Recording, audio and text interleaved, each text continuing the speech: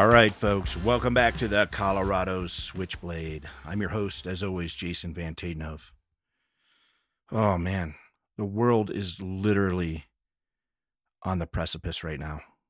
We're so close to things just getting way out of control in the Middle East. I mean, we've got 2 carrier groups over. China just sent like a destroyer group. Oh, man, we're just going to ignore that our global house and village is burning because there's nothing we can really do about that right now.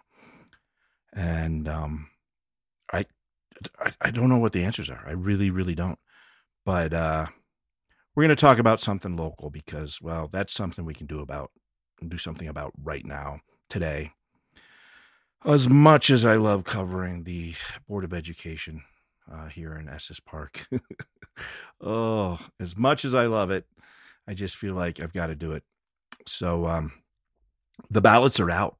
They are out, and you can vote. And I cannot tell you how important this particular election is. In my opinion, it may be the most historic election that we have seen to date in the Estes Valley, at least as far as the school district is concerned. Man, and if you're local or you just traveled to Estes recently, man, this loop project is just awful. It's just, you can't get anywhere. The traffic's a mess. Thank God we haven't had a real fire season because, man, there are so many people, including myself, that are just so upset with the town and their continued silence on just the whole saga. I think I'm going to have to do a whole episode on just the failure of the loop and the attack of the loop is what I should call it, because I did a political satire piece years ago when it first happened, just an art piece. And man, I tell you what, it's become prophetic. It's just awful. It's having detrimental effects on local business. I mean, locals can't really get anywhere. It's rerouting traffic through neighborhoods, and we had no chance for input on this whatsoever. It's costing us millions of dollars from overages. And man, I think there are going to be people losing political position because of the failure of the loop. And it's awful. If you're thinking of coming up to Estes, you might wait, because I got to tell you, it just is, it's a nightmare. So you might just hold off if you got some trips planned until this gets worked out, because it would take a whole episode or series of episodes to really drill down on why this has just been so awful. And the silence coming from the town is deafening. All right, so we're going to get into the school board election. I'm going to read a couple of pieces that have been put out. One's an article from the Colorado Times Recorder. I recorded an interview a few weeks back with Logan Davis, who's the author of this article. It really breaks things down well. He's been covering what's been happening. I'm going to go over portions of that. Another piece that was brought to my attention, just showing some of the links between some of the infrastructure of local candidates to other locations across the state where some not so good things have happened. And then you just read some of some Facebook posts that I've come across with community members telling us what they think about the election. So we're just going to jump into that. I'm so busy. I'm literally like 2 chapters away in my final edit for my re-release of Colorado's Chance of Firewalker, my first ever novel. It's coming up. Halloween's happening next week. And I actually got an editor this time and really been putting a good polish on it. And I hope to have it out by the holiday that people can. I even got a new cover design for it. Looks great. Man, I've really come into understanding just how important that final polish, that second draft edit really is in the writing process. It's really the place where it goes from a good story to kind of you start to work that artistry. It becomes a piece of artwork and really shines. And it's such an important part of it. And, as I grow as an author and a writer, I'm finding just how important that really is. And this is, of course, how I'm going to support my daughters through the holidays. So that should be up hopefully next week and available on Amazon.com. Also, my agent's going to be looking at it and maybe getting wider distribution and going from there. I think with the Supernatural series, I'm going to keep that as self-publishing, as kind of a self-published as kind of a control group, because I'm trying things with major publishers. Every time I put out a book or a line of books, I'm kind of trying different things as far as the publishing world is concerned, to see which is the right path, which is going to be the most beneficial for me and my family. So, with the first one, the first series anyway, I thought I'd just keep it how it is. So anyway, let's jump into this. I'm going to read these articles first, and give a little commentary. All this commentary that you might hear is my opinion. Then I'm going to tell you who I'm going to vote for when it comes to the election and why. And we'll kind of go from there. We're going to end off the episode with talking with the president of the Estes Park Teachers Union. And he's got some insight as to kind of what the election and the issues around the election, kind of how they affect the teachers on the front line and him as an educator. So very interesting interview there. But to be honest with you, I'm about to fly out of town next few days, and within the next week. And then, I'm just so busy trying to get caught up and continue writing on my new book every day and get this other book ready for re-release, and just the speaking engagements I have. I just got to get this out now before all the time goes away. So let's go ahead and take a look at some of these articles that have been going around. Okay. Again, this is a column by Logan M. Davis. The column's title is The Muckraker, and the article itself is Something Strange is Happening in Estes Park. And again, I just interviewed Logan a few weeks ago. I'm going to link directly to it in the body of this piece, so that you can go back if you haven't listened to it. You should definitely take the time to listen to that. But basically, it starts off with the process of forming a charter school and then moves into the election. So, and this is important. This is relevant to our situation now, because two of the candidates have said that are kind of being run by the same people that ran the initial Board of Education people the last election, who brought forward this charter school. It was rejected unanimously, but if it comes up again, it's going to cost a whole lot more money to really look at that, do the studies involved and whatnot. So let's just jump into this article. So it starts off with, the process for founding a new charter school in Colorado is not exactly simple, but it is straightforward. Interested parents and community members come together, get some ducks in a row, and then file an application with the local school board, which has a legal authority to approve or deny charters. If a charter is granted, the process of opening the new charter school in the district begins. If the school board denies a charter, that's the end of it. Or at least it used to be. Now Colorado school systems finds itself the target of persistent focus from a determined group of well-funded political actors who appear to be weaponizing that process in ways which could change it forever. I spent much of the summer writing about a right-wing playbook being developed in the Woodland Park School District. A playbook not to dismantle the public education system, but to seize control of it, and the streams of funding which come with it, and put it to use serving conservative political goals.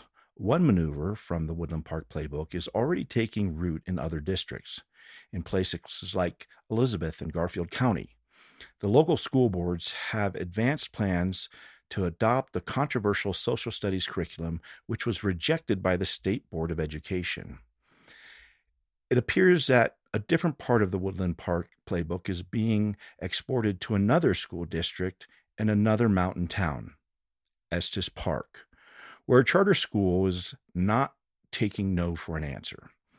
With ballots in the mail and voting underway, it has become increasingly clear, at least in the minds of some locals, that the district's ongoing board races are a referendum on a charter the district has already denied. If the strategy succeeds, as it succeeded 2 years ago in Woodland Park, and if it proves replicable, it could open a new front in the war on public education and present a roadmap for defunding districts from the inside. The saga started a year ago, and it started in the normal way of these things. In October 2022, a group of parents and community members in the Estes Park School District came together in support of opening a new charter school in the small mountain town and presented an application to the district. The school the group had hoped to open was to be an expansion campus of an existing charter school, Loveland Classical School, which currently operates in the neighboring Thompson School District down on the plains.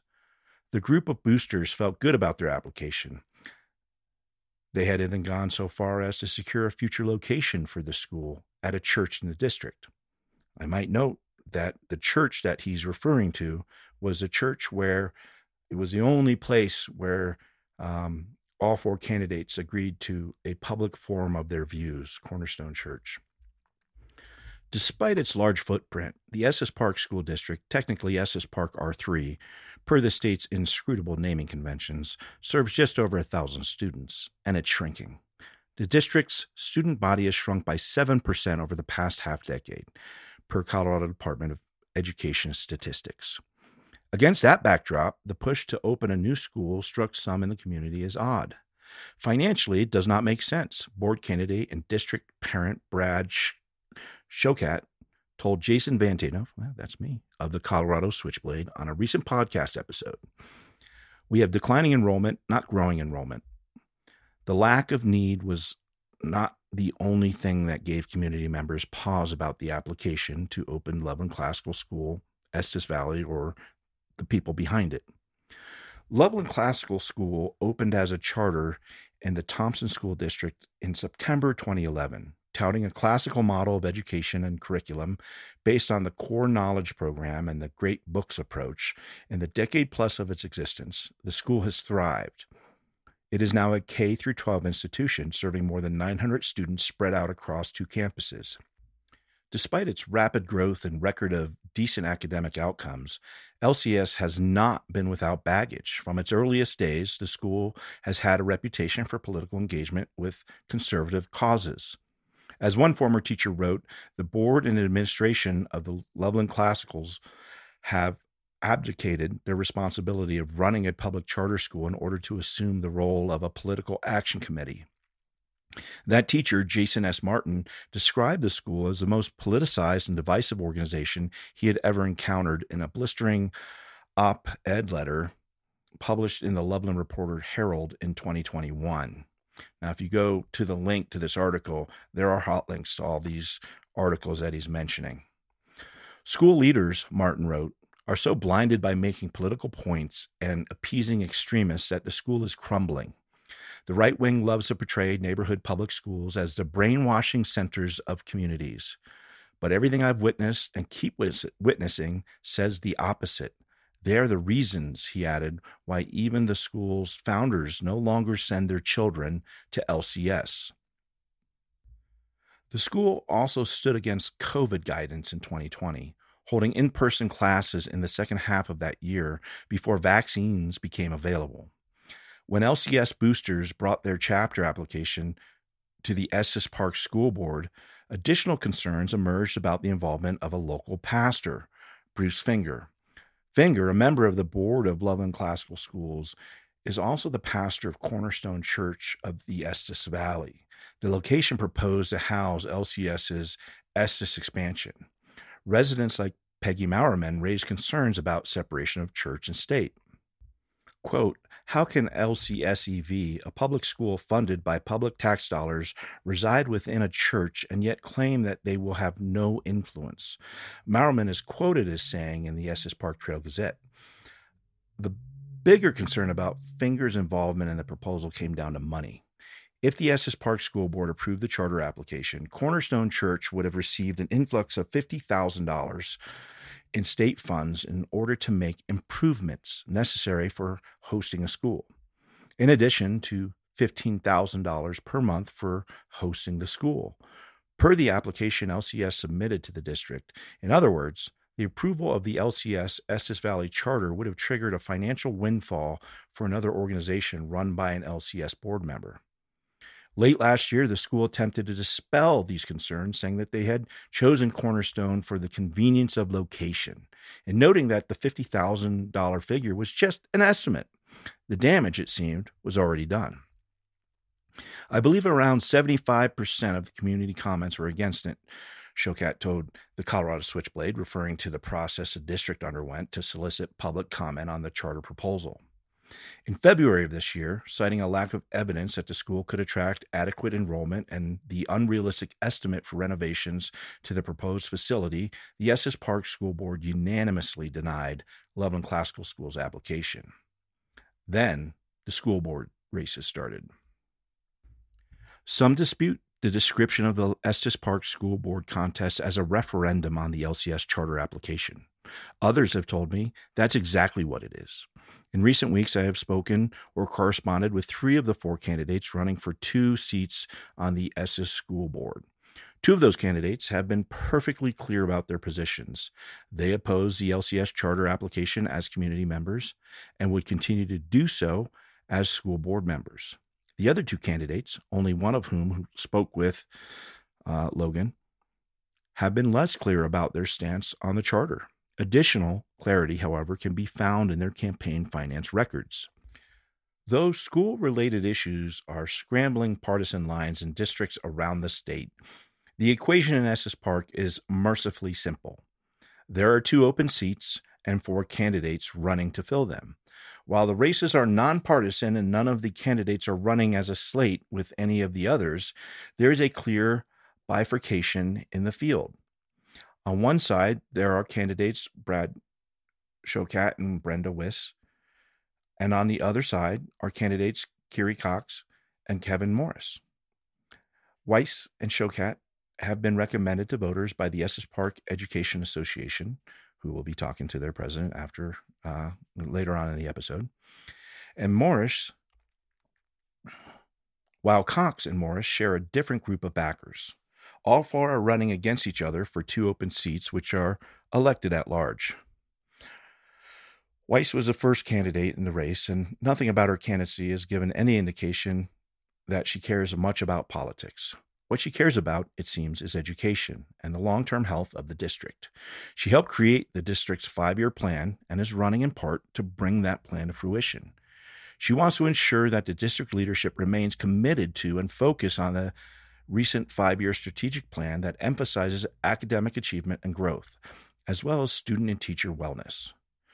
Wiss has also spoken out against bringing LCS to the district. I believe in supporting the institutions that we have in place, she said. I want to help make them better and stronger. I don't want to dilute resources by creating new ones.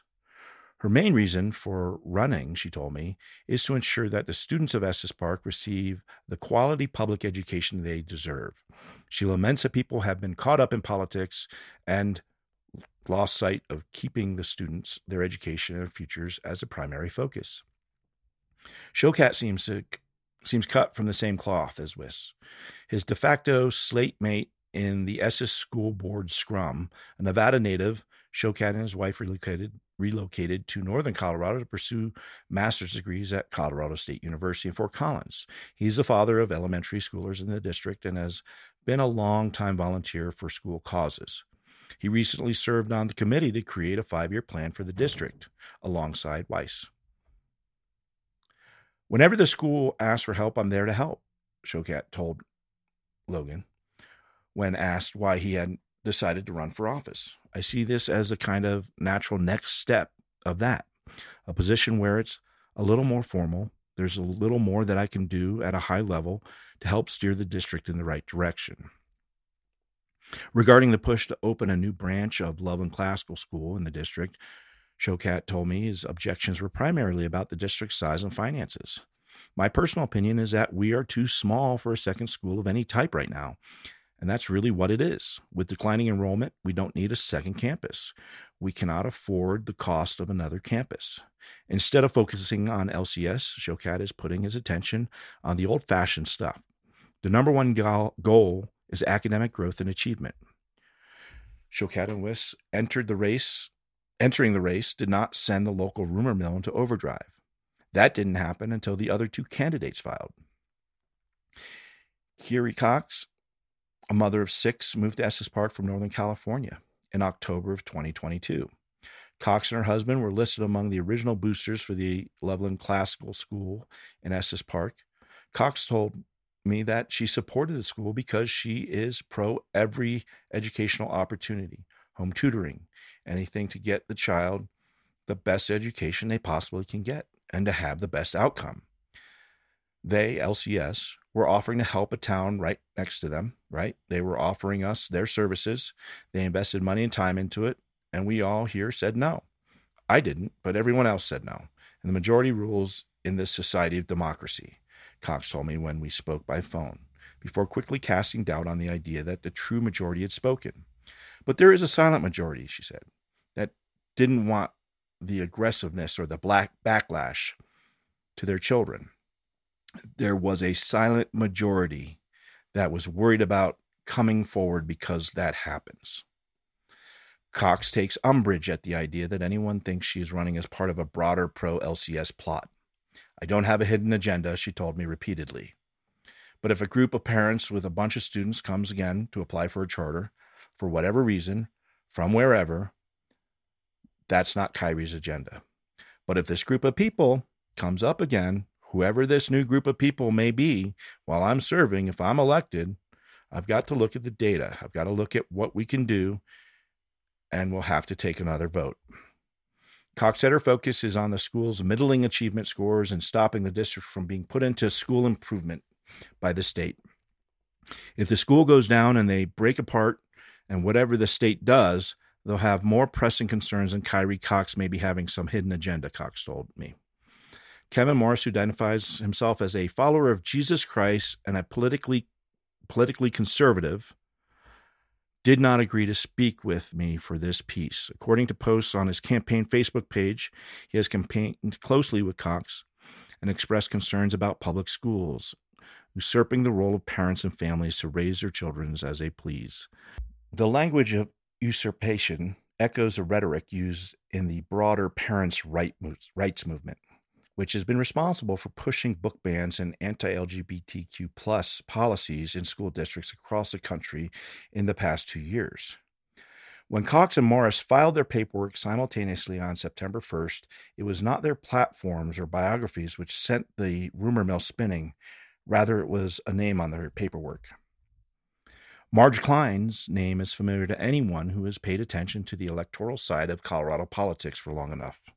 A compliance specialist, Klein works with conservative and Republican candidates in Colorado to keep their campaign finance records in order and file the required raising and spending reports with the Secretary of State's office.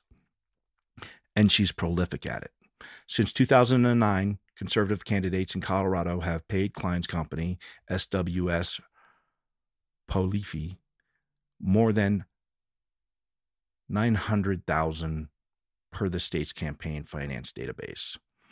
Klein has served as the registered agent for hundreds of conservative campaigns in Colorado, including roughly 30 conservative school board candidates around the state right now. In 2020, Klein served as treasurer for her most famous client, Lauren Boebert. When Cox and Morris filed with Marge Klein as a registered agent, Estes Park locals quickly took note of Klein's connection to a constellation of other conservative candidates and causes. They also took note of who was contributing money to the pair's campaign. Kyrie Cox has been the main donor to her own campaign, which is not unusual in small races. What is unusual, though, is who her other donors have been. Excluding the money she has given her own campaign, 91% of the money Cox has raised has come from original boosters of the LCS, Estes Valley Charter application. The share is slightly lower for Morris, but no less conclusive, 73% of Morris's campaign war chest was contributed by original LCS boosters. Cox and Morris also have donors in common, including Jay Jacobsmeyer, a prolific Republican donor and original LCS EV booster who has supported Mike Kaufman, Lauren Boebert, and other high-profile Colorado Republicans in the past. The pair also received matching contributions from Dana Maxwell, an Estes Park local who, along with her husband Peter, organized the LCS charter application effort in the district. The appearance of a coordinated push by conservative organizations, particularly those dedicated to issues of school choice, to elevate Cox and Morris has only grown in recent weeks. On Monday, the Colorado Conservative Patriot Alliance recommended the duo to its followers. Cox and Morris have also been endorsed by Smart Choice Colorado, a Colorado GOP website run by former Moms for Liberty lead Darcy Schuning. That lists Republican preferred candidates for school districts all over the state. Then there's Truth and Liberty.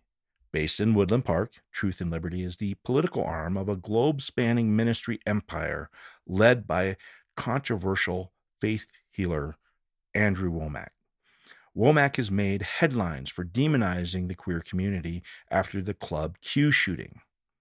All class, all the way.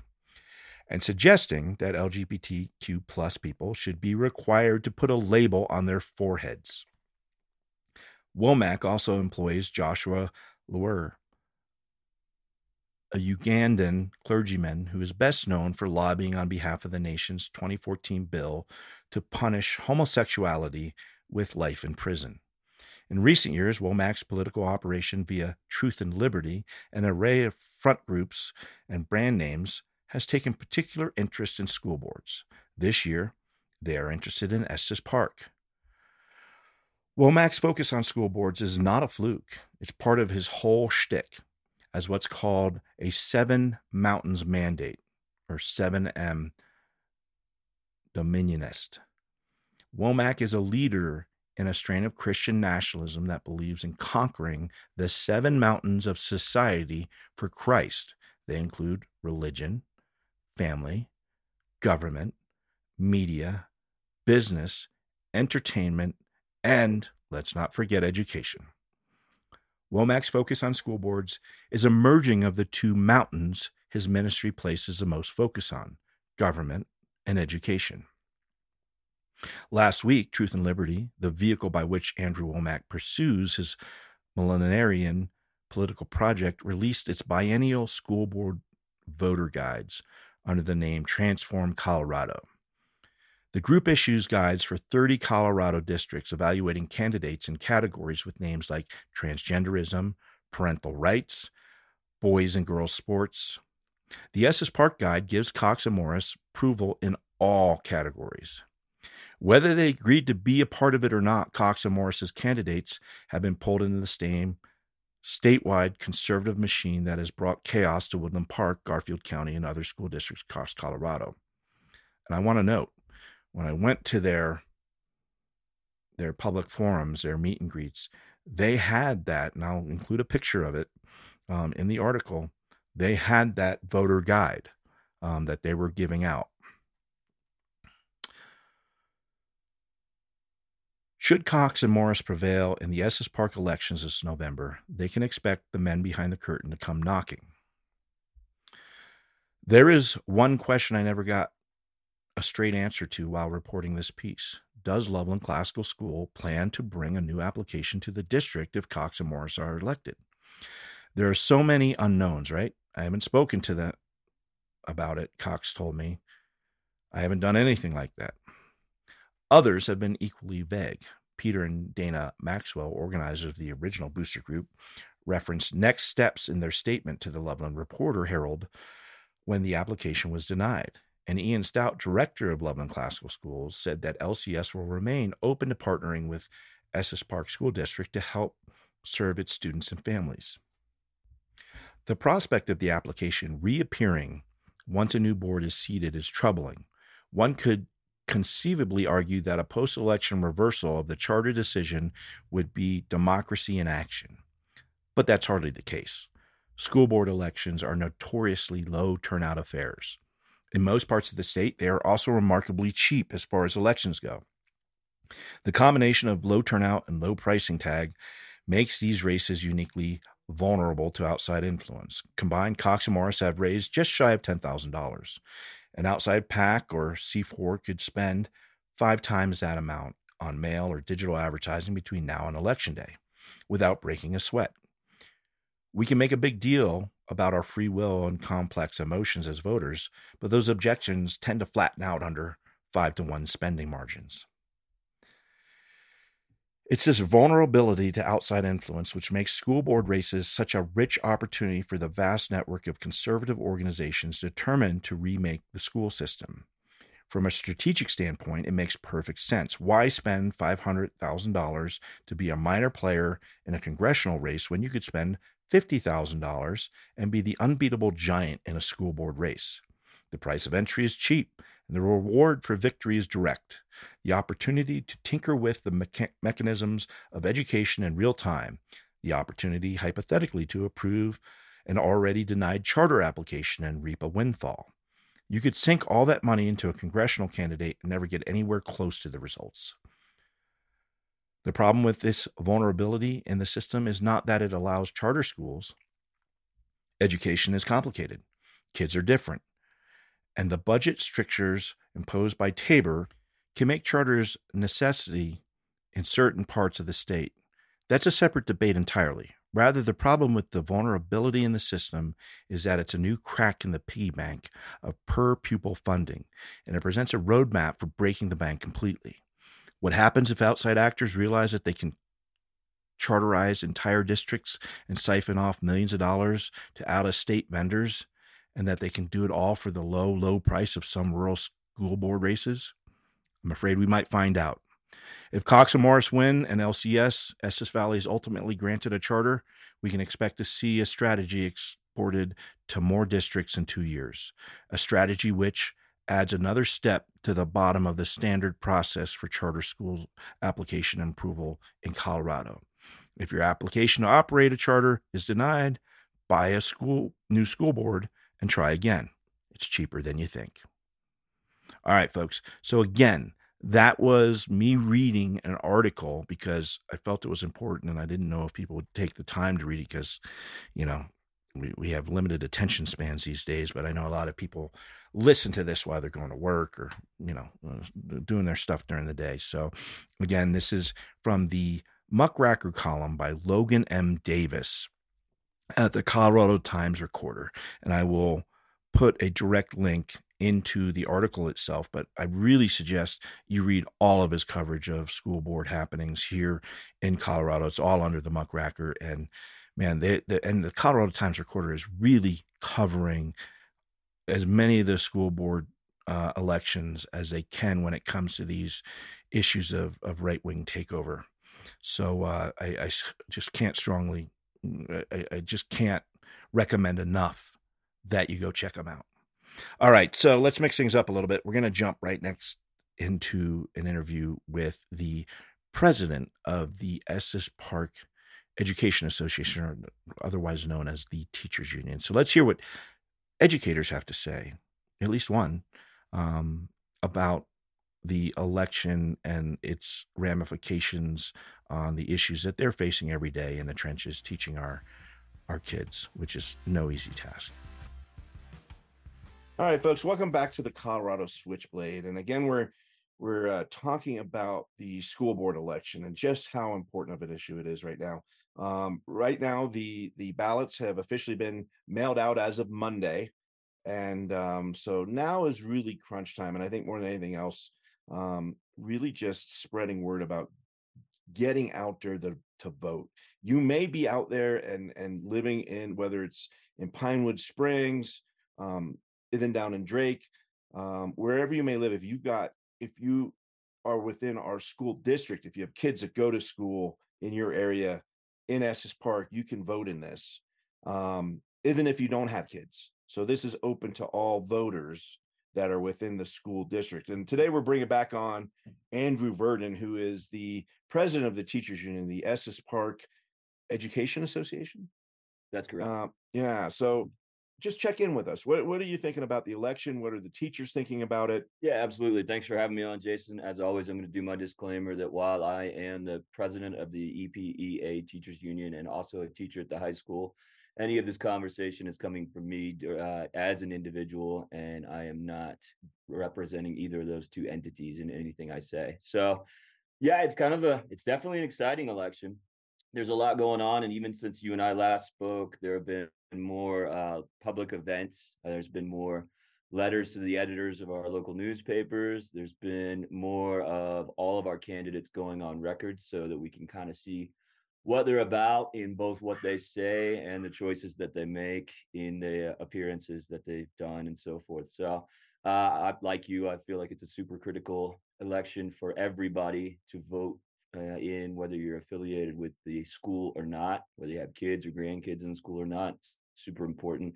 It really does feel like, as one of my colleagues, the civics teacher, was saying, a chance to really kind of affect things at a local level that eventually trickle into the national. I don't even want to say political climate. I'd say more national leadership climate, if you will. So, yeah, there's a lot going on, and it's getting near the end, being only a couple weeks away, I guess. So, getting kind of to be crunch time for us. Yeah, and I know that I have some concerns about a couple of the what seem to be platform items. Recently, and I'll be linking to this in the show notes of this particular episode. It's a voter's guide put out that to me really it seems to be there's definitely some issues with separation of church and state that are happening, and I just wanted to get your perspective on those types of issues because, this is certainly an issue that's here in our community now. I myself am not a religious person. I think organized religion definitely has its issues, and historically so. I think there's plenty of reason to be skeptical of it, but it seems to be that a couple of candidates are really pushing for kind of more of almost a Christian idealism in their campaigns. How do you, as a teacher, how does that sit with you?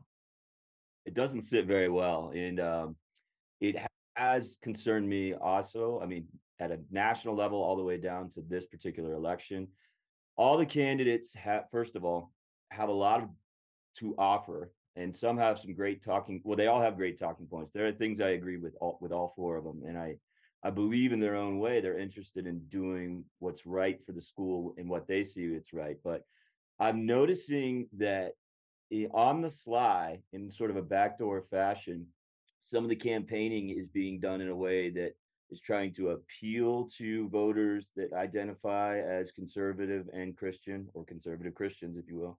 And even in some of the conversations, especially ones where there are only two candidates present, the idea of religion and politics is coming up as a way to bring certain voters in. And that, I find that to be troublesome. I've always have throughout history, in at least in the U.S. And it doesn't matter to me, religion or not, or politics or not. This particular election shouldn't be about politics. It shouldn't be about whether you do or don't pray and who that's to. And some of the appearance choices by two of our candidates, like who they're talking to and what they're saying to those people, as well as some of the people campaigning for them around town on foot.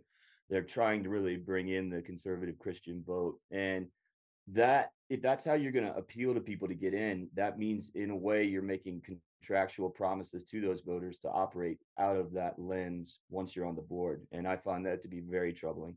Yeah, I was at a candidate forum where one of the people that was there making a comment of, last time we were told that we were going to get a charter school and these agendas were going to be pushed, and they weren't necessarily with the other two board members. So what guarantees do we have? And that to me was concerning. One of the other issues that's really been brought up a lot is absenteeism and low test scores.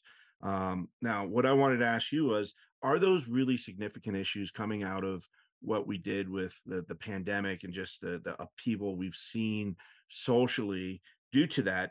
Are things as concerning as they make them out to be in the day-to-day trench work of teaching? I think those are both very big issues, and there's no way around them, that they are big issues. They're big issues in our district and in many other districts. Now, that does not absolve us from putting forth a concerted effort to go after them. I'm speaking especially from the high school lens, since that's where I am. I do see some absenteeism, although I was looking over some notes from Brad Shaka, and he said that the definition of truancy, we're only at about 2% when it aligns with that truant, which I'm not sure about. And I also know that we don't have a lot of support from Colorado, whatever governmental agencies when it comes to prosecuting truancy. So that's an all hands on deck effort with attendance, a community thing, a teacher thing, a principal thing, a school thing. So I do find that to be important. Our test scores are something we want to work on, and I do agree with all four candidates that reading, writing, and arithmetic, the academics are important, and we are working on those. And I don't like the implication when these candidates haven't been in enough classes to see, at least the high school, that we're not focusing on that. And that's where I get worried that some of these national talking points about schools abandoning traditional education material for social emotional learning. I feel like these candidates are in a backdoor way of saying we're doing that, and I don't know that they're informed on that. So, yeah, we got plenty of work to do, and we're all aware of it now more than ever, and that's where we need everybody to get involved. What do you think are the most important issues that a new school board would be facing? I, What really are the big things we have to be looking at? well, I think once whatever school board's elected happens, I think some unification and all that in the community, in the schools, is the first thing. We can attack these issues of test scores through professional development for teachers and help from the community, and same thing with absenteeism. But if it feels like we're dealing with partisan bickering or religious bickering with certain ratios of people on the board, then all of a sudden, we're losing a lot of the page there. And I got to be honest, as a teacher, I love the community, and there are many people that make me feel so supported. But on the other hand, I don't mind being scrutinized. I'm a public civil servant, if you will, but I also want to know that, or I'd rather put out there that everybody's welcome in my classroom, and I would love to make an appointment for anybody that's interested in coming to see and hear what we do, because the idea that we're not transparent, at least in the high school, with our curriculum or with what we're teaching, and this has come up in some conversations in the forums, is a little bit unfair and a little bit deflating and demoralizing. And people don't understand what that does to teachers. Now, I'm not singing the blues for teachers and saying we have it so hard and all that, but it's everybody's got to get together, or this community is going to have just more and more struggles. And that's at a town level, that's at a school level. So once you do that, I think you can start unlocking these other doors when it comes to testing and absenteeism. Absolutely. Well, I really just wanted to touch base with you and and really kind of see what the focus was from an educator's point of view. We're hearing all these talking points. We're hearing, you know, people say that you can't the way we're doing things is wrong, kind of in a shaded way. But really, I feel like it's really hard to deal with, especially teenagers. I know because I deal with them every day, and man, I would not want to be in your shoes. And it's such critically important work that you all are doing. And I have my run-ins with teachers and staff as well, just being a parent and doing what I do in the community. But I think it's just important to listen to you know your perspective, your side of things. And so I thought it was important to have you come on. Is there anything you want to add to this that we haven't touched on? Yeah, well, maybe it's circling back. I think community unity is going to be key, no matter what happens, who gets elected. Now, the last thing I'll say about the political religious aspect of campaigning that alarms me, and then I'll move on, is you don't want me as a teacher playing my hand when it comes to religion and politics in my classroom. And I agree, I shouldn't. So I don't understand why people are campaigning to be in a bipartisan school board position, and they're not being held to that standard, or at least they're trying to win according to that standard. Now, that trickles into some of the decisions that's at least two of these candidates are making in appearances they will and will not engage in.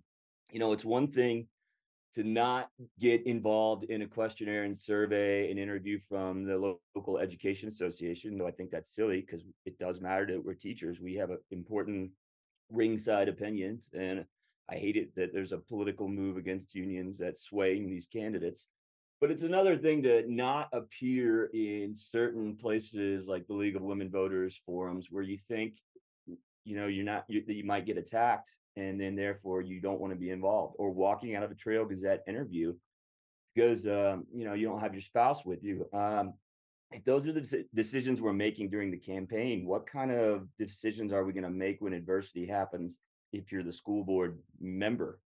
So, you don't want me running away when I have a bad day out of the schoolroom, out of my classroom, and you don't want me being political or religious. I get it. So I just want to know, how are these people going to react to challenges if they do get elected? So that's my one large concern I have. I'm not trying to get on here and attack any of the candidates. As I said in the beginning, all four candidates have a lot to offer, I think.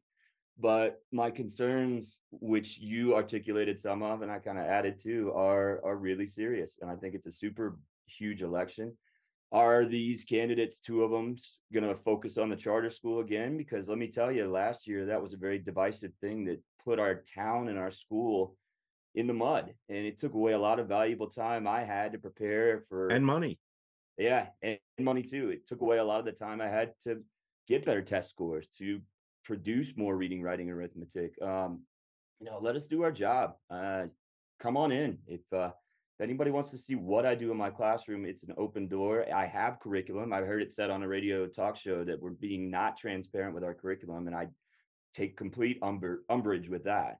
I'd be glad to show that off. So, I want to work with everybody, no matter how they vote and who they pray to, because that's on the sideline right now. We all want what's best for the kids, and I think some of our bickering and some of our choices is taken away from that, and that's a huge concern of mine as a teacher. How do you feel if we do see candidates that have more of a religious bent? And we've seen on some of the voter guides, the ones that were chosen to be done were put out by religious organizations, I would say, political religious organizations, and very um, specific in some of the things they were talking about. But we do have an LGBTQ plus community within the high school and the junior high. This is reality. Sex happens with teenagers in high school. What are your thoughts about how this might affect them, being an educator and working with them every day? um, what does that look like to a kid now trying to navigate high school now, and then having a school board comes in that does not recognize the the life that they're living? It's absolutely deflating. I mean, nobody, in my opinion, in that classroom at least, outside of that, that's your conversation. That's not my job to focus on. But nobody is illegal. Nobody is biologically wrong. I'm not interested in that. I'm interested in educating the student that walks in the door to the best of my ability. Now, I'm not interested in being a psychologist or a psychiatrist with them. But on the other hand, the reality of it is nobody's no mental health issues stop at the door, and teachers have to be bulletproof on that. And then they're asking us not to listen to kids when they open up to us, and you know and then they throw words like grooming around, which is actually just hateful, in my mind, unless there's some truth to it, which is also then hateful and terrible. But you're asking me to check all my spiritual and political preferences at the door as an educator. If you want to be on the oversight board above me, or in partnership with me in the classroom, then I'm asking you to do the same. I think that's fair. I think that absolutely. All right. um well, that kind of hit everything I wanted to hit. Is Again, I want to offer you a chance. Is there anything else you'd like to discuss that we haven't talked about? No, no, there's been some more transparency since you and I last spoke, but I'm still wondering why nonpartisan events won't draw all four candidates and partisan ones will. Held I'd like. obviously at a church, and Yeah. I might add that forum was held during teacher-parent conferences, which kept teachers from attending it. So Yeah. that really that struck me as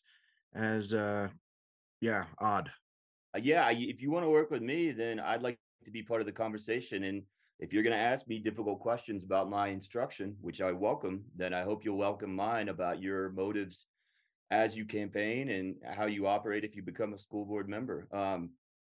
This isn't about ego. This isn't about anything but the students. And I believe in my heart that all these candidates want what they think is best for the kids. It's just we all got to work together. And you know, I even appreciate outside non-education related candidates like a few that we have, because I think they bring a great business or engineering perspective that I don't have as an educator. But I promise I am an expert in my field.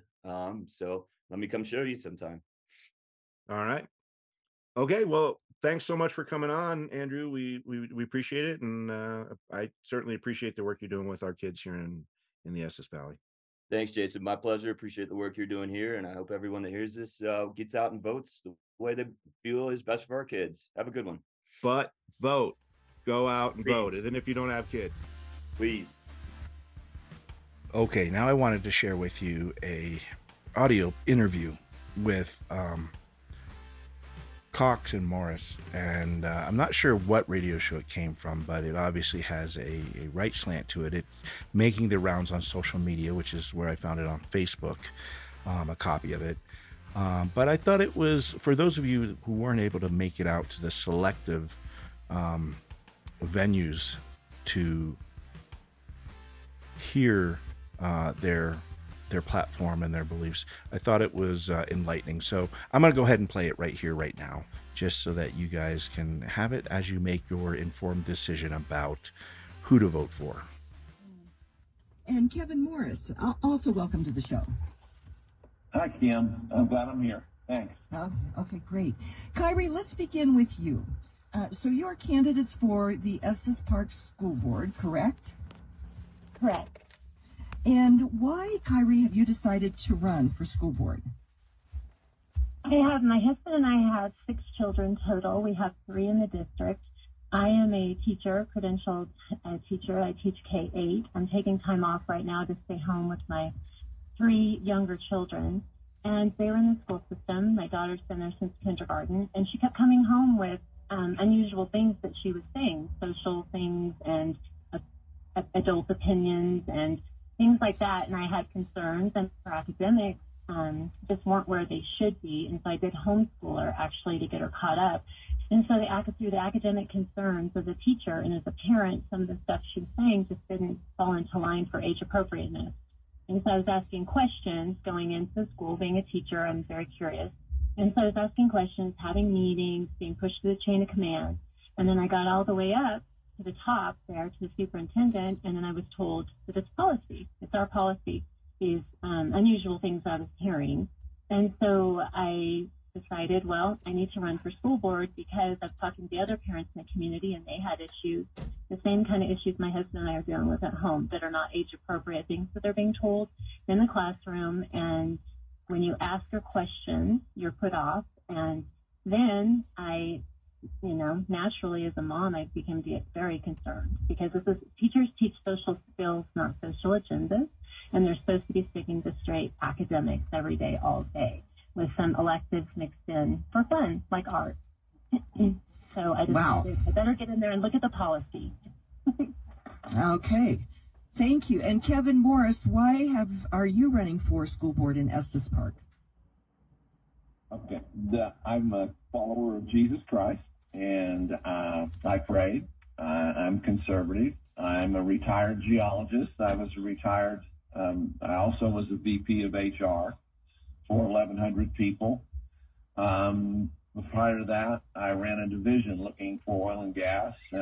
We spent a budget annually of $400 to $450 million. It was interesting listening to you talk about the energy industry before you picked this up. But anyhow, the biggest thing is we should be preparing students to be successful, productive members of our society. If they don't know English, if they don't know how to read and write, if they don't know arithmetic, they're always going to serve someone who does. And that continual slide in the academics here in Estes, and then the leaning towards trying to get social justice done. We're not supposed to be teaching our students what the parents should be teaching them. In other words, children are dependent on their mothers and their fathers, and we want them to be taught by their mothers and their fathers. We want them to be supported by the school system as they learn rigorous academics, rather than having to deal with things that they're not emotionally, morally, or intellectually able to handle. That's what's causing the depression, the confusion, the anxiety, and for that matter, the suicide numbers to continue to go up, because they're not being taught fundamentals. They're being taught things that confuse and take them off the path. I never dreamed that this would be happening in America, in our schools. But my gosh, I'm kind of surprised that it's happening in Estes Park. So, Kyrie Cox, tell us, are there different districts? Can everybody in Estes Park, the Estes Park School District, vote? What does that entail exactly? So tell us about that, Kyrie. Right. And so those that can vote are in the EPSC R3 district, and that includes Estes Park, the town of Estes Park, and then Glen Haven, Allens Park, and Pinewood Springs area. Okay, and so everybody can vote. And how many school board directors are there on the board? There are currently 5 directors. And how many seats are up for election? There are 2 seats up. Okay. And let's see. So I think that answers that question. How can people get more information about you, Kyrie Cox? I have a website, kyriecox.com, where I have a bio about myself and then some upcoming events that we're going to be doing, some meet and greets. So I would ask people to check that out. And yeah, I think the website, and I also have a Facebook. Okay. And so that's Kyrie. It's Kyrie Cox, COX.com, correct? KYRICOX.com? Correct. Okay. And I want to ask you one other thing, and I think you alluded to it, but parental rights and also transparency of curriculum and what's going on in the classroom. It sounds like hidden behind policy is maybe lack of transparency. Am I connecting the correct dot on that, Kyrie? You are absolutely correct, Kim. The problem in the classroom, being a teacher myself, is that I had a back-to-school night where I had all the curriculum out in front of me, and I explained my classroom procedures and policies and let the parents view the curriculum. Every time I ask to see the curriculum, I'm put off. And being a teacher, naturally, I'd want to see that. My children are raised in church. I'm a conservative Christian. And so they're telling them things that I don't believe are in the state standards. I'm printing out the science state standards today to go have yet another meeting. I have had meeting after meeting bringing in standards and asking them. And then I've been told some teachers don't have curriculum. They're getting their curriculum online, and we're losing teachers because they're not providing curriculum. And so the things they are providing, they're getting themselves, which is unheard of. And I have to check into the Department of Education in the state of Colorado to see if that's even okay. And that's completely off base and inappropriate, not even to have a teacher making up curriculum online. And so there's no transparency with curriculum. They will not let you see it. I can't go anywhere to look at it. They show it to you briefly. We have these 2 we're going to choose. And as I said, being a teacher, that was the first thing I did. Then I asked for a curriculum night. I was told they're going to have one in September. We had an open house, which is like a little party meet and greet. No curriculum, no classroom procedures, no policies. And so as a teacher, that I've never even started a classroom without sharing the curriculum with the parents and having them view it and ask questions. So this is very unusual to me. Are the parents welcome in the classroom? They are absolutely unwelcome. I'm a credentialed licensed teacher. I have offered, my daughter's now in 7th grade, I've offered to go in the classroom, tutor children.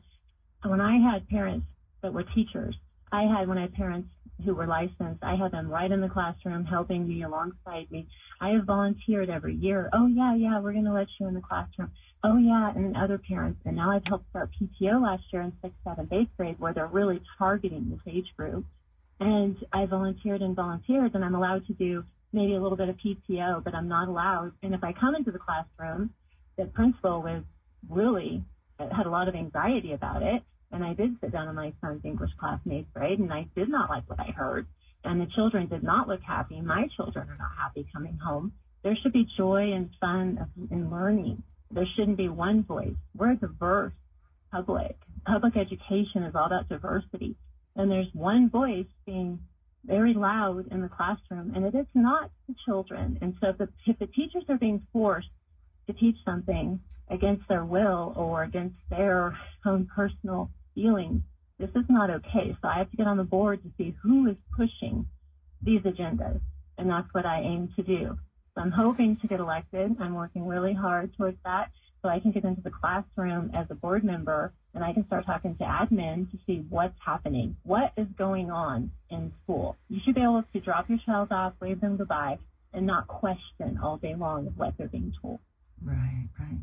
Well, Kevin Morris, how can people get more information about you?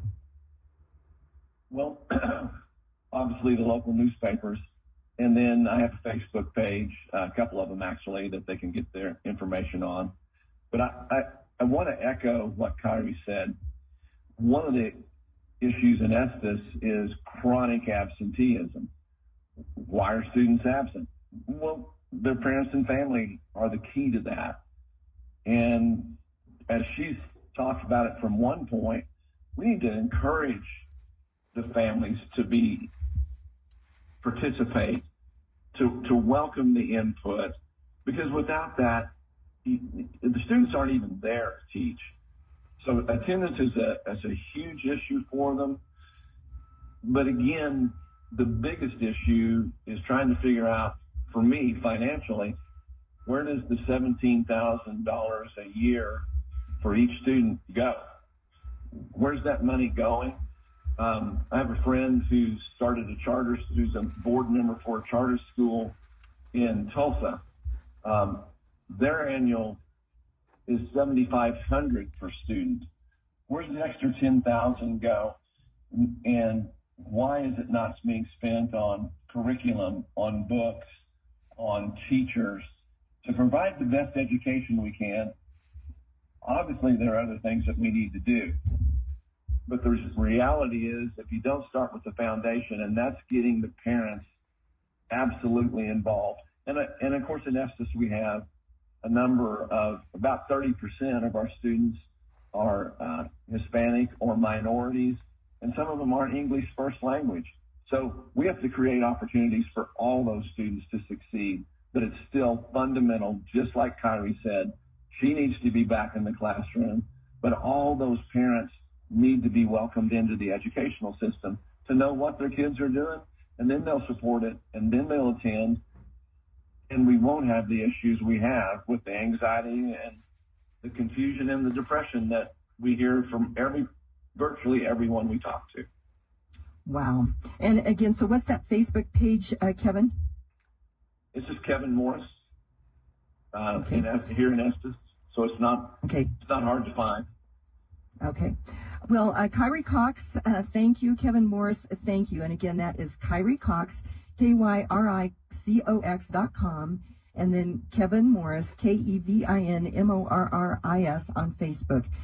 Thanks to both of you for stepping forward to run for school board. Appreciate, and that's up in Estes Park, the Estes Park School District. So thank you. All right. I think that kind of speaks for itself there. Thought in the spirit of fair use that it was appropriate to play that. Again, I'm not sure exactly which radio show it's from, but it is out there on social media in the realm of Facebook. So speaking of what community sentiment is, let's go ahead. I want to look at another post, and I believe this also made it It's a letter to the editor in the Trail Gazette. But I'm going to go ahead and just read one last piece here talking about, because I think this person does a good job of kind of summarizing where we are. Candidates have spoken, fortified their platforms and ideologies, and made what they stand for abundantly clear. Candidates Cox and Morris are backed by pro-charter money, conservative extremist ideologies, and one-dimensional understanding of our student demographics. They're clearly pro-charter, anti-public school, focused on eliminating mental health support in schools, and believe the current administration, Ms. Bodie, and all principals and teachers included, are overwhelmed, underskilled, and not equipped to drive improvement.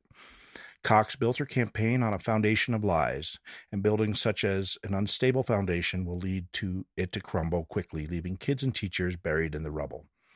And Morris has shown only nuclear Christian families have a place in this school system, that anyone or any teaching not conforming to those ideologies are not welcome in this district. For those reasons and many others, as you've seen, I urge voters to oppose the candidates of Cox and Morris. Candidate Brenda Wiss has led with her heart and a North Star as true as any candidate when it comes to her beliefs. She's been engaged, involved in schools, transparent, even when unconventional, and believes every student in our district deserves a chance at success. Her fervor for education is evident, and her ability to emphasize and work to understand the varying needs of our students and staff is apparent. She'll bring an openness to our board that is sorely needed. We'll speak up for her beliefs without question, and we'll bring a steady and welcome presence to the board, and we'll listen and work to advocate for the needs of all students and staff alike. I fully endorse Brenda Wiss as a candidate in this year's election. Candidate Brad Shokett has been involved in the lives of our teachers and students as any candidate this year, from coaching multiple sports teams to tutoring math to reading at Bobcats and books, participating on the District Academic Accountability Committee, or DAAC, and helping with the 5-year strategic planning. He's worked to understand the landscape from a macro perspective that is sorely needed. Likewise, his strong business acumen, cool demeanor, and people leadership experience in a technical field can serve both college seeking and CTE students and teachers alike. I fully endorse Brad Shokett as a candidate in this year's election. Combined, candidates Weiss and Shokett have led with positivity and proactive involvement in our schools and our communities, and bring a well-rounded pairing ready to work with the current student staff and administration and make good on the progress already in flight and the 5-year strategic plan laid out. They support the district's drive for more volunteers and parental involvement, teaching the whole student, both academically and emotionally, and believe a well-executed plan led by the stability of a proven educator and leader in our district is the way to go. So it goes on to say, and I think this is very important, and now we're at a pivot point. Ballots are out. I received mine today. The known positive and negative components of each candidate are known, and we are likely not to find any other additional groundbreaking information in the next couple of weeks that will change their views. We are there. It's time to vote. So first, get out and vote. Now, voter participation was abysmal in the last school board election. That can't happen again. Second, make sure folks you know are informed and vote. Don't sit behind your computers only. Encourage people to vote. Offer to drive them to drop off ballots. And no, not casting a vote. May be casting a vote for an opposing candidate. They go on to put out a call, which I think is very important at this point, to put the negativity behind us and move forward in support of whoever your preferred candidates are. Mention their names, post pictures of your signs supporting them, thank them for their service and courage. Make your own declarations of who you are supporting and why. Let folks know when you're canvassing for candidates, and tell your teachers and staff how important they are and that we have their backs. I cannot echo those sentiments any better. It is so important that now all the info's out there, we go vote.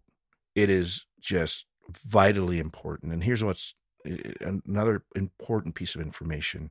If you reside within the school district, which covers Estes Park down to Drake, over to Pinewood Springs, up to Allens Park. If you are within the school district, no matter what county you're in, you're eligible to vote, regardless of whether you have children in the district or not.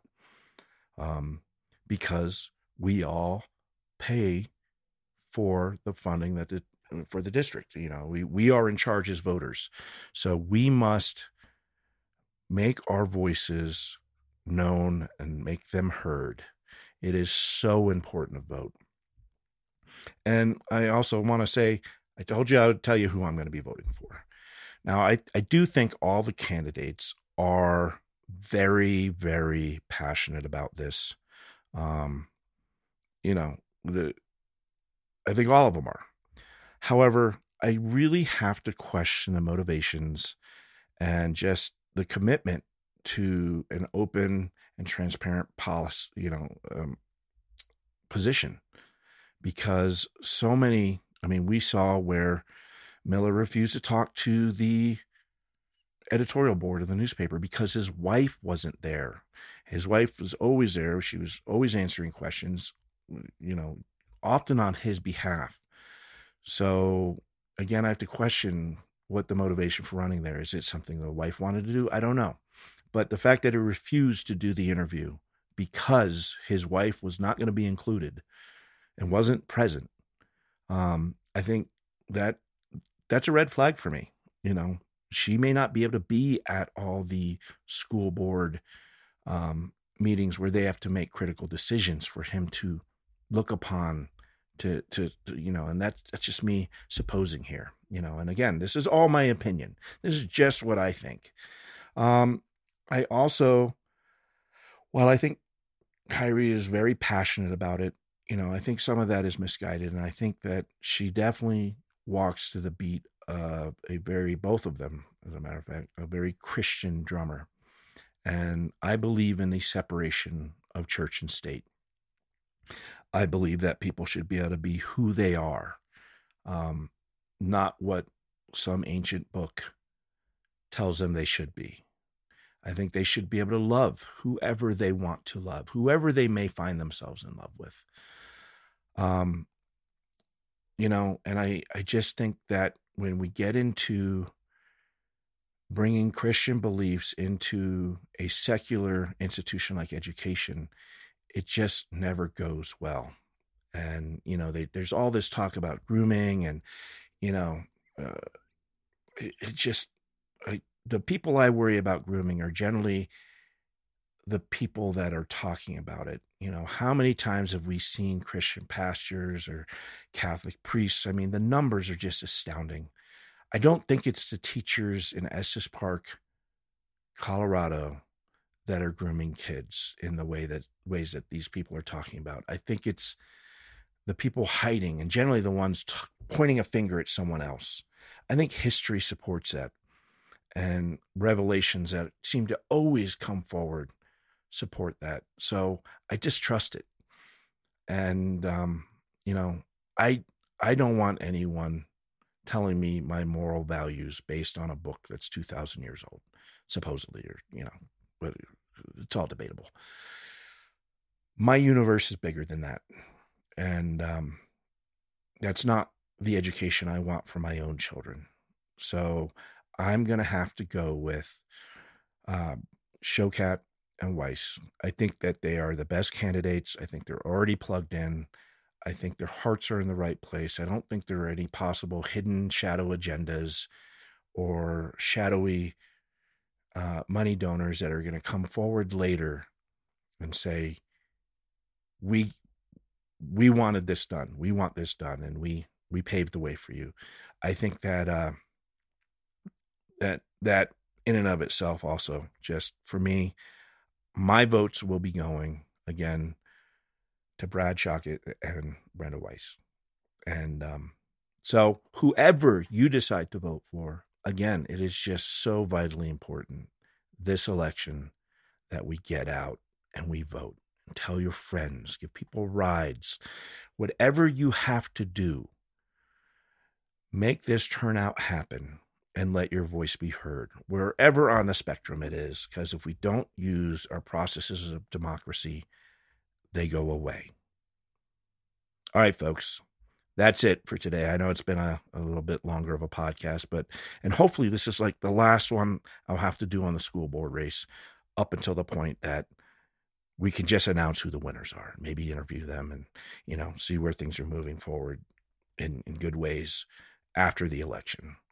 I think I'm going to, coming up in the next couple of weeks, I think I'm going to kind of dial down into the loop, the history of the loop, why it is having such a huge, not really positive impact on the Estes Valley community and just how we got here.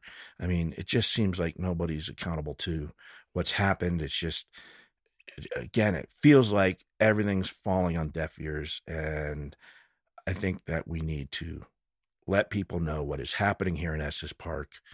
And with so many millions of visitors and thousands of people already living here, it's just, we need to have some community discussions about the loop. And that does not seem to be happening, at least from the town's perspective at this point. So let's dial in on that and really take a dissecting look into what got us here with the loop.